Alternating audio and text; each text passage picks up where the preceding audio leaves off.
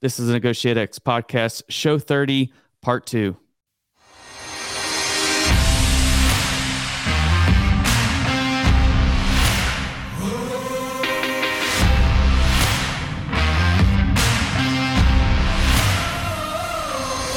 You're listening to Negotiate X Radio, helping you elevate your influence through purposeful negotiations. If you're here looking to learn about how to become a better negotiator in both business and life, then you're in the right place. Stay tuned and be sure to join the others who have benefited from NegotiateX.com, your home for negotiations training and consulting online.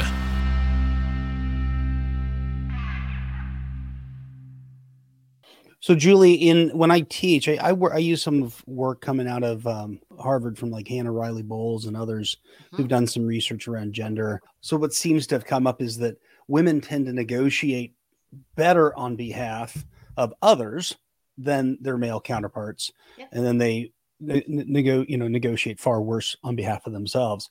So I don't know if another framing to what you just said in addition is how, if you were negotiating for a person that looks like, sounds like, thinks like you, right? But you're negotiating on their behalf rather than on your own behalf. How would that change the way in which you approach that? I don't know if that framing may work too. I think that's so powerful. I mean, I do that a lot with women leaders when I prepare them for any kind of difficult conversation. I often ask them to step outside of themselves. So I might ask them to say, who's the person in your life who thinks you are an absolute rock star? And if they had to go in and sort of be your agent in this conversation, what would they say? Good. Write it down. Practice it. Yeah. Right. Sometimes just building the neural pathways, right? Getting those words out of your own mouth and not having the sky fall down is a really powerful experience. I mean, my first job, I did not get paid for 6 weeks because we had not fully, and it's not because the company couldn't pay me at all. We were negotiating salary ranges and something. I just, I didn't know how to raise it. I am not a great, comfortable negotiator by nature at all, or at least by experience. The very next salary negotiation I negotiated a 50% increase because I had learned to have the conversation. And once I'd had the conversation, had success with the conversation, some of that storyline started to fade into the background. So getting people to shift out of their perspective to your idea is a wonderful way to do it. Getting them to embody somebody else. Who do you know that would be really, really excited to have this conversation? Who would just, knock it out of the park? Okay, great. You're that person now. Now go advocate for yourself. What would you say? Yeah. And people usually have the language. It's just, again, it's the story about what we should and shouldn't do. So the other storylines do come from some social patterns around, women who push too hard are perceived in certain ways. Little boys don't get told that they're bossy. Little girls do, right? I've actually made a point to tell my son he's bossy on a fairly regular basis because he is. But those things get baked into our subconscious so early on that we have stories upon stories about who we should be and who we shouldn't be. And so that's the other pattern that comes out with women a lot is the should. I should not. And by the way, women do not have the market cornered on this. I work with plenty of male leaders who have these stories. Yeah. I work with a lot of immigrant leaders who carry these stories for sure. Right. This sort of sense of responsibility and how you're expected to show up and what other people need to believe about you. And we get ourselves really tangled up. But the flip side is, it also depends a little bit on how you're socialized. So I worked many years ago at a women in leadership conference as like a cohort lead. So we would take groups of women and have them work separately to process what they were learning, do some other activities. And they were leaders from across industries and they didn't know one another at all. And we started our first conversation by talking about leaders that they had worked with and for over the course of their career who really inspired them. And every single one of them talked stories about men. And I thought, that's interesting. Some of them were in male-dominated industries. So, okay, fine. Just the odds, right? But not all of them by any stretch. Every single one of them. And at some point I said, what about the women leaders? So if you're looking to build yourself as a leader in your organization, who do you want to emulate? And there was a lot of sort of looking at the floor and uncomfortable silences. So what is that? And one of the women, I'll never forget this. It was such a great turn of phrase. She said, in my organization, the women outmen the men. And what she meant by that, what I take from that anyway, is if you grow up in an organization that has very, very implicit, but very visible norms around what does it take to be promoted? What does it take to be successful, right? Who rises and what do they do? That stuff is visible. And if who rises in what they do is about throwing your weight around, you will learn to throw your weight around. And so those are the women who put on, the suits with the padded shoulders. And so as we got into the conversation, what I heard from each one of these leaders is, oh, I worked for a woman who was she was completely unwilling to understand when my kid's school got closed. She, just wasn't willing to engage the conversation, never gave me a break, pushed me harder than the men on my team, right? You can envision all the reasons why that would be true. Right. But what they weren't feeling was the support and mentorship, because the women above them had basically had to transform themselves into the version of what they thought success looked like in their organizations. Right. Yeah, I appreciate that you've taken this kind of beyond the how do I show up, which is so important piece that I think the conversation started, and the story I'm telling myself and those things too. Some of these organizational dynamics that exist, because a number of our listeners are leaders within these organizations, and there's things that we can be doing that are in some cases more difficult and slower moving, maybe to change. You mentioned, Julie, your own story, kind of starting in DC as a woman. And your, what was your role, or what was expected or asked, to moving to Boston, joining a consulting firm where all of a sudden you were given a place at the table, and not just taking notes, but hey, we expect you to be a contributor, to be part of the problem solving, and to be engaging with these people. It seems like that's a pretty critical consideration for organizations.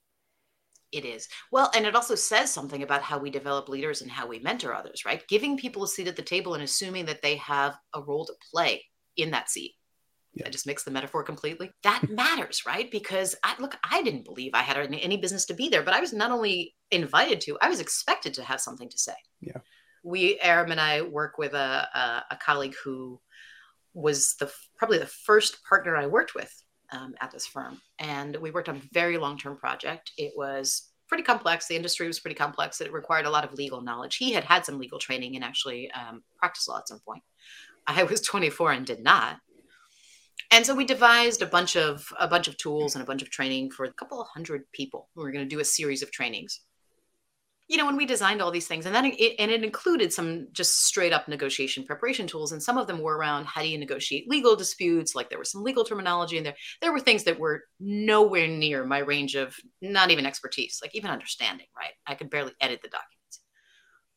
So we get all this drafted. We start planning the delivery of this. And he looks at me and says, can you and your colleague go deliver the training? Do I need to go? And I looked at him and said, of course you do. What are you talking about? That's insane. And he said, yeah. I said, well, who's going to handle the legal piece? I said, yeah, okay, probably. But why don't we have you take on the other pieces? And I thought, oh, geez. Right. But the fact that I was constantly put in these situations where someone believed I could possibly do it, even though I didn't, made me think, well, maybe I could possibly do some of it. And then I would try. And I had the coaching and the support of others so that even if I fumbled, I had a little help along the way too. So that is really meaningful as we think about developing people, as we think about developing leaders, as we think about developing negotiators, not just, making someone sit silent and take notes until they're ready and gray enough, but really inviting them into the conversation. Yeah. Roger Fisher, who is for many of us, the starting point of thinking about negotiation as a way of joint problem solving, not just winning against the other. I was lucky enough to meet him a couple times before he passed. And I remember him coming in to the office I don't even remember the nature of the conversation. I think it was something around the Israeli-Palestinian negotiations. And he was coming in to talk to a couple of his colleagues about some work they were doing. And I was invited. And I don't remember why I was involved in that conversation. But, I was just excited to listen. Didn't really matter why. I'm there, but that's it. And at some point in the middle of the conversation, he turns to me, looks me dead in the eye and says, what do you think? And I just froze. Yeah. But he had this way of doing it. And I've heard the story from other people over the years. He had this way of doing things, maybe because he worked with law students a lot. So he was used to, getting the best thinking out of young people. But he had this way of assuming that good ideas could come from absolutely anywhere and that we should look everywhere for them. Right. And when he turned and asked that question, he was really genuinely asking the question and looking for a response. Yeah. What an opportunity. So similar to a story that I've told about my favorite boss, General H.R. McMaster, working for him in Afghanistan. and the way that he would approach myself, but others too. And just this idea of what you just said, which is the belief that creative ideas, solutions can come from anyone.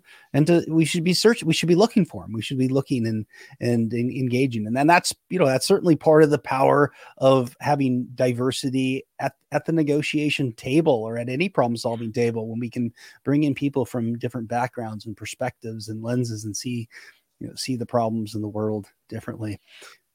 Well, right. And then we can value those, right? And value those. I've been learning and reading, and as much as I can, from colleagues who are doing diversity, equity, and inclusion work. And many of them talk about diversity, equity, inclusion, and belonging. And that belonging piece really registers for me, because not only is that critical in terms of just being able to show up and be your full integrated self, right? Imagine the added stress and pressure that people have to carry around simply by having to bifurcate themselves between who they are and who they are at work. Yeah. It's exhausting. It's mentally exhausting. It's psychically exhausting. We could talk about what's right and wrong, but it is just exhausting and makes it impossible for people to function and perform. But that belonging piece also ties back to what you were just saying, which is great ideas come from lots of different places. And in fact, those of us who have been in the consulting world know that sometimes the best ideas come from the people who have no idea what's going on, because you're coming in with fresh eyes, right? Right. I have clients who often say to me, you just said that really well. Can you come to the negotiation with me? And I tell them, you don't want me there. I don't know anything about what you're doing or what you're talking about. And it's very easy for me to come up with a way to frame it, because there's literally nothing writing on this for me. I have no income at stake. I have no position at stake. I have no authority at stake. I have no relationship at stake. There's nothing. And also, I've watched lots of people in your shoes have these conversations. And so I'm just picking up and stitching up what I've heard them say that works well. So that's easy, right? If we could really create teams and cultures and organizations that allowed for true belonging, imagine what kinds of ideas we could surface that we have not previously had access to. Yeah. Because consciously or unconsciously, we're sending messages that people have to be and look and talk a certain way. Right. Can you say, maybe go a little further on this thought, maybe perhaps, and maybe invite you to talk a little bit about some of your cross-cultural work, both as a personal experience, as you shared, right? The sense of, belonging and Russian belonging, American belonging, how others saw you, how you saw yourself, kind of really grew up being able to see differences. But you've done quite a bit of work around influence and negotiation in a cross-cultural context. Can you say a little bit more about things you see and things that help people be more effective? Yeah.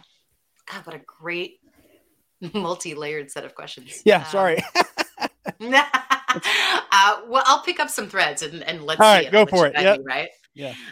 So there's a couple things. I in part because of my background, in part because I love to travel, I have always had an interest in cross-cultural work and cross-cultural anything. I started out studying history and international relations exactly because of that. I was interested in how people were different, and in the ways in which they were different, what we could learn from one another. So what I've done with that is gone a little bit deeper into cultural differences and cultural patterns. And what I've noticed is, there are patterns, and there's a lot of research that's been done in terms of differences between cultures and culture types. And I always want to be careful, right? When I teach about cross-cultural differences, I always push people to get really clear about the difference between a prototype and a stereotype, right? So we could say that, for example, there are differences in terms of context. There are countries and regions, parts of the world, that are higher context, and there are others that are lower context. So higher context means much more that is between the lines and between the words. Right. Lower context means everything is very explicit and direct. And you can map some weather patterns that even track it, right? So if you look at countries like the Nordics and the Northern European countries, they tend to be lower context and much more direct. Russia too, to a certain extent. If you look at countries that are south of the equator, many of them tend to be much higher context. Right. And so people have done some research on that. I just think that's interesting.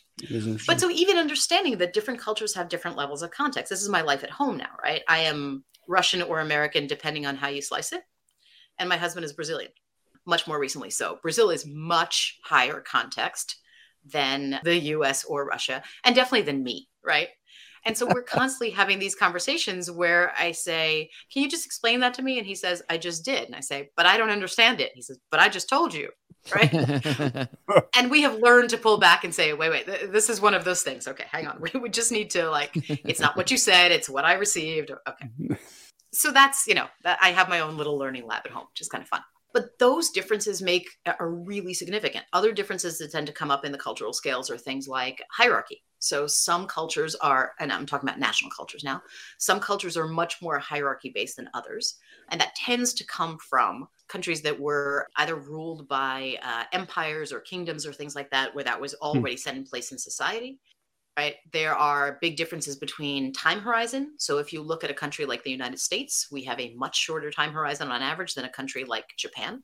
Countries that tend to focus on elders and ancestors tend to have much longer time horizons. And so when Americans show up to negotiate in Japan, what they often talk about is, oh, you need to spend time relationship building. Well, yeah, because relationships matter, but also because the time horizon is long. Right. And the general perspective is much more about the duration of the relationship rather than the thing itself. So understanding and learning about those differences and just getting familiar with those really, really matters. But then the question becomes, how do you engage with another person? And this is where that stereotype and prototype gets really, really tight. I can read a bunch of indices about what it looks like to negotiate in Japan and with the Japanese. But the moment that I engage a negotiator from Japan and believe that I know who they are and what they're thinking, I'm in trouble. Because how do I know what this person takes from their culture? We all carry different elements of culture, right? Right. So culture is gender, culture is age, culture is whether you grew up in urban or rural environments, culture is education level, culture is socioeconomic status, culture is, what do you do? So I always give this example. What do you do with a person who shows up at a counterpart in a Japanese organization who went to college, went to university in the UK, then went to business school in the United States, spent some time working across parts of Europe and Latin America, and just 3 years ago returned to Japan? Right. Are they going to carry the profile of the Japanese negotiator? Probably not. And if they do, there might be elements so you still have to understand that you're negotiating with individuals, right? That's We're right. not negotiating with a type. And the moment that we create sort of a category of someone or we otherize them, we get in trouble. Right. We get in profound trouble. So that matters a lot. But then also just understanding, right?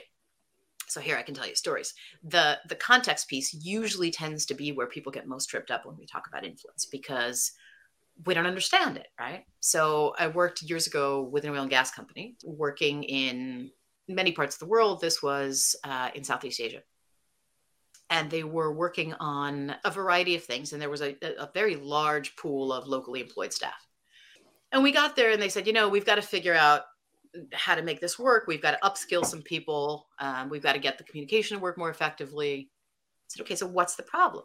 So, well, they're just, some of the people on my team they're not there. I'm afraid they're not there. They're not really good communicators. I don't think we can put them in negotiation roles. They can't get a point across. They dance around the issue. They don't raise things that need to be raised. I feel like I'm always finding out about something at the last minute. And when you look at the patterns, of course, right? In Indonesia, it's a much more high context.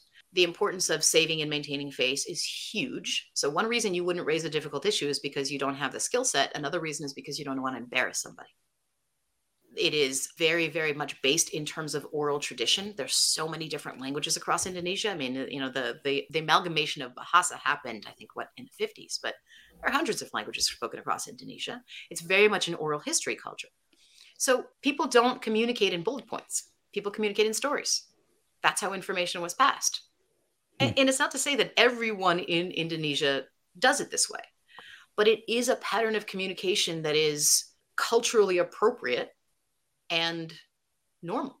Right. It's not a sign of strength or weakness. It's not a sign of good or bad. And until we can really understand that there are different communication patterns and different communication needs served by culture, history, expectations, training, experience, whatever it is, we're just going to tell stories about the other side. And those stories are never really all that flattering. Right. So it's you're too aggressive and you take too long to get to the point and we miss each other. So the real opportunity becomes, how do we understand someone and meet them where they are? If we understand that saving face is important, don't try to have a difficult conversation in a group of people. Right. For example, right? We can meet people where they are. We can at least walk toward them in a way to create the opportunity for connection and for good problem solving. Yeah, that's so well said. And I think that, if we listen back to some of the things you said earlier on, so much of being able to meet someone else where they are starts with an awareness of where I am and where I'm coming from, right? And then creating, you talked about as a coach, creating space, as negotiators, creating space for that to occur, to actually meet someone where they are and where they're thinking and understanding context versus just driving something and just trying to push a deal arrangement. Yeah. I also want to make sure, I just realized that there might have been something in your question that I can say that's a little bit more tangible. Yeah. And it goes back to where we started talking about women, but also as I think about just anyone who perceives as other to the organization. For one reason or another, there's a resistance to stepping out, right? To asking, to looking too aggressive, to looking too greedy, right? We sort of tell ourselves these stories about why we shouldn't or why we couldn't. Again, I work with a lot of immigrants and expats. They tell some of those stories. I hear these stories a lot. I even hear it from some white men. And so there are things about negotiation that can actually equip us. I think one of the reasons I got very attached to negotiation was I didn't like to have those difficult conversations, right? I can hold my own, but I don't like it. I mean, I really don't like it. I find it uncomfortable. But the power of legitimacy, this notion that nothing is agreed until I agree, and the decisions don't get made based on who's loud or who's strong or who's in charge, but decisions get made based on what makes sense. So while I can't control what the final outcome is if I lack leverage in any negotiation, I can absolutely still register that I can see why that makes sense to you, and I can see why you would want it that way. And in your shoes, I'd probably say the same thing. And from my perspective, I can't see a way to square that with whatever it is. Yeah. Or I can't see a way to justify that internally. And if I can't do that, I'm not sure how I can agree. Right. Leaning back on legitimacy is one really great way that I found for me personally and for a lot of my clients to get past some of those stories about I shouldn't push, I shouldn't ask, I shouldn't be too aggressive. It's not about being aggressive. It's about insisting on what's right or what's fair or what's reasonable or what's defensible. And that most people can get behind a little bit more readily than, I want to claw value for myself. For a lot of people, that's uncomfortable. Right. So what you're describing, at least to me, Julie, and you can correct me here, but it improves my ability to advocate effectively, which is something that we often talk about, the need to inquire more and acknowledge more, because those skills don't tend to show up in difficult conversations. We certainly want to do those things. And as we've done those, we also need to be able to advocate effectively. Legitimacy becomes a key point or ability to allow us to advocate for ourselves, for our perspectives, for those things that are really important to us. That is really well said. Yeah. And it also ties back to interests, right? So you have to understand what your interests really are and grapple with the ones that might be uncomfortable or conflicting before you get into that conversation. Yeah. Hey, Julie, so I've noticed that a few times we've kind of already discussed this, and I'd like to kind of circle back to it. And that's really the intersection between leadership and negotiation. It's one of the focuses here at NegotiateX. So I was hoping to kind of get your perspective on where you think that is and, the importance of it for leaders who are also negotiators. Yeah. It's such a good question. And honestly, it's another one of those. We've talked about this question before. It's not like this is surprising. And I hear you ask it and I think, because it's so multifaceted. It's so fascinating to me. So part of how I got into the leadership space was, again, it's not like I worked on individual negotiations. I worked on organizational negotiations with my clients. And so the leadership piece always factored in. So could you get a team well prepared to go off and have a negotiation with a difficult counterpart? Let's say a customer who was a significant portion of your revenue, or a supplier who was dominant in the market, or maybe even single or sole sourced. Absolutely you could. Absolutely you could. And if that difficult counterpart also had relationships with executives or with your senior management or someone up the chain or around you, where they could simply make a phone call and eventually get some kind of reward for making that phone call, what's the value of the effective negotiation and the effective preparation? What you've done is undermine the role of the team negotiating. And what you've done is train the counterpart to continue to push you for more and harder. And I've worked with a couple of clients where we were actually able to, because we were working on some very high stakes negotiations, we were able to map back in time 5 years of what was the ask for the annual negotiation and what did they end up with. And before we got to the last 2 years, I was able to almost to the dot predict what the ask would be, because the pattern builds itself, right? So that for me is a big element of leadership. Simon Sinek has a really great way of thinking about this, and I've started to adopt it. He talks about leadership as putting the needs of others ahead of our own. And I've come to think about it a little bit as creating the conditions for trust and for cooperation in a way that allows people to be their best selves or to drive the best results. It depends on how you want to think about it, right? I tend to think about being is really important, but if you want to get really brass tacks about it, fine, drive the best results. It's the same thing. People don't drive excellent results if they're not able to thrive. Right. So choose your language. But that to me is the connection. You can't have great negotiators and you can't have great negotiated outcomes if the leadership of the organization or the negotiators as leaders don't also then equip others to perform at their best, to create an environment of trust where they can explore and get creative and figure out the unsolvables, right? Really, really get creative around deadlocks and things like that. And you can't make good choices because at some point everybody starts to make the choice that they think is going to land. And we've seen this all the time, right? When you say to people, what would it take to renegotiate the ceiling on the price? And someone says, oh God, I have to go in and have a conversation with the committee, right? It's not to say that you don't need to have those conversations. I want to be clear about that. It's not to say, give every negotiator free rein. It's not that at all. Right. Organizations are designed to have functions and individuals with competing interests so that ideally those interests get negotiated out and we come up with the best solutions. But that's tedious and that can be time consuming and we're not all at our best in those conversations. So that's the piece about leadership. And of course, when I think about negotiation as about connecting in a way that allows you to solve problems and create possibilities. Right. Leadership to me is about creating the conditions for that. And so that's the deepest piece of overlap. And it is also interesting that inside organizations, most people who are formal negotiators, right? We're all negotiating. It doesn't matter what role you're in. But those who are negotiating agreements with external parties tend to also be in leadership positions. And so how you think about how you negotiate and how you think about how you lead is a huge intersection, right? When we talk to people about the importance of others' interests, those who say, yeah, we spend a lot of time thinking about that, tend to engage differently with their counterparts and tend to lead their teams differently than those that say, well, why do we care about their interests? And I'm guessing you all have seen some of that in the military, right? I mean, it's the same absolutely. kind of thing, right? Yep. Yeah, it really is.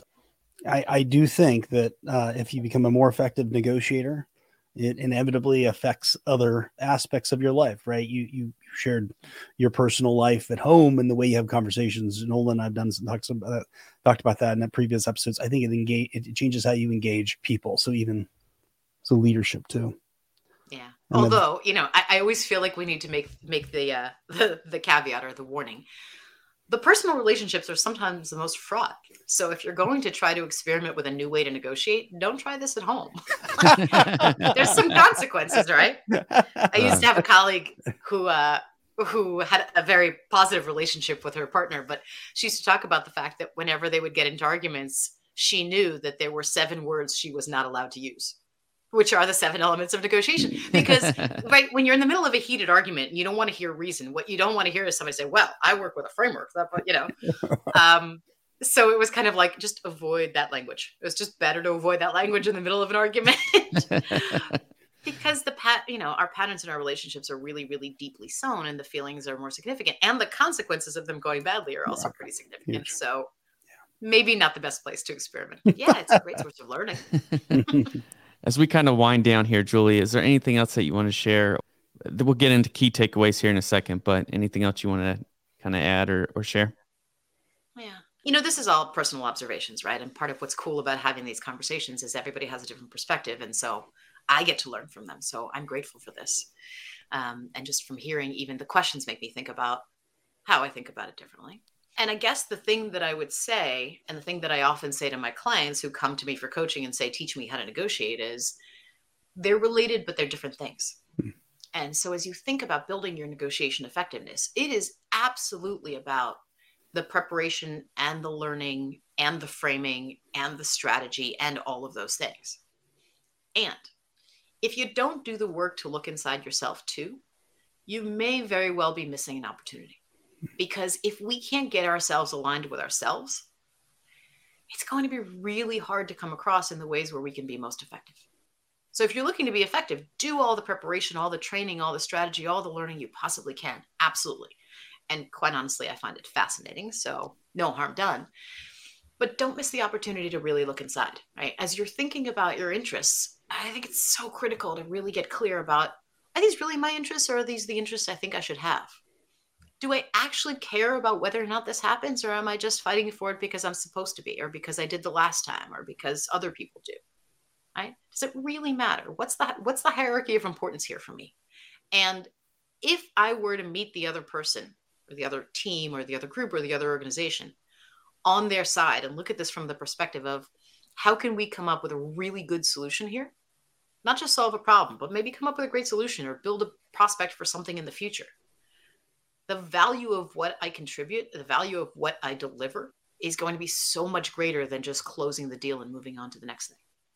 And so that for me, that intersection between what we do on the outside and what we do on the inside just continues to be so critical. Nolan, don't even come back to me for takeaways. That was a mic drop, in my opinion. Yeah. I got nothing to add. So I'm just going to say, Julie, thanks. You know how much I just always appreciate working with you and having you on the program and sharing all your insights. So invaluable. Yeah. Definitely hit the mark above and beyond. So thanks. We'll have to have you on again. And I really do. I'm going to pass this back to Nolan, but I hope folks, we're going to make sure we push out Advanced Global Consulting and your website and contact information for you. Thanks for all that you're doing for so many. So great. Nolan, back to you. Yep, absolutely. Thank you so much. No, thank you for coming on today's podcast. I know that all the listeners are going to get a ton of value, and it's probably one of those episodes that you're going to go back and listen to a couple more times to really pull out everything that you said here. So for our listeners, we do have a webinar coming up on February 22nd. You can sign up for that at negotiatex.com/webinar, and we're going to hopefully have a pretty good discussion about leadership negotiations and kind of also unveil another aspect to our website. So stay tuned. Join us there for that webinar. No, appreciate it. Thank you, Julie, again. Aram, always great to see you, my friend. We'll see you in the next episode. Thank you for listening to Negotiate X Radio, helping you elevate your influence through purposeful negotiations. If you're here looking to learn about how to become a better negotiator in both business and life, then you're in the right place. Be sure to join the others who have benefited from NegotiateX.com, your home for negotiations training and consulting online.